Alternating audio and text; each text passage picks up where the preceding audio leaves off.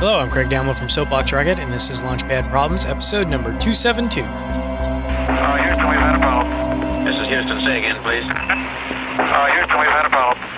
So a lot of people are working from home now. If you're listening to this in the future, this is during the big coronavirus 2020 outbreak. And so my question is, in terms of your home office, what is your home office missing to make it feel like a real office? So don't think about what you have more of, like, your dog or a comfy bed calling your name, but think about what's actually missing that would make it feel like a real office. Maybe it's missing your water cooler. Maybe if you had an industrial Xerox printing machine, that would make it feel more like a real office. So think about that. Think about what is it that would make it, if you had, would make it feel like a true office, as opposed to the way a lot of us do it is what we have at home to make it feel different, but more what is you're missing. So there you go. Let me know what you think. You can email me, lpp@soapboxrocket.com, or you can talk about it on Twitter @soapboxrocket. And if you like the show, let me know.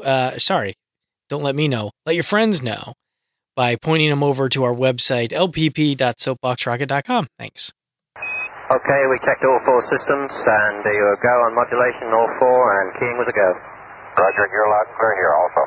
So if you are working from home, what are you changing in your routines, and what do you actually need to change in your routine? So, a lot of times people think about working from home. Oh, you don't need to shower or dress up. You can just, go from bed to work and cut down that commute. That's a routine that you get to change.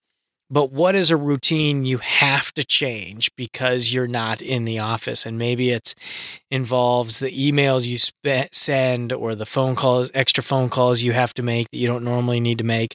So think about that while you're there. And then think about if any of that can actually help you improve work once you get back into the office. So there you go. Let me know what you think. You can let me know on Twitter @SoapboxRocket. Or email lpp@soapboxrocket.com.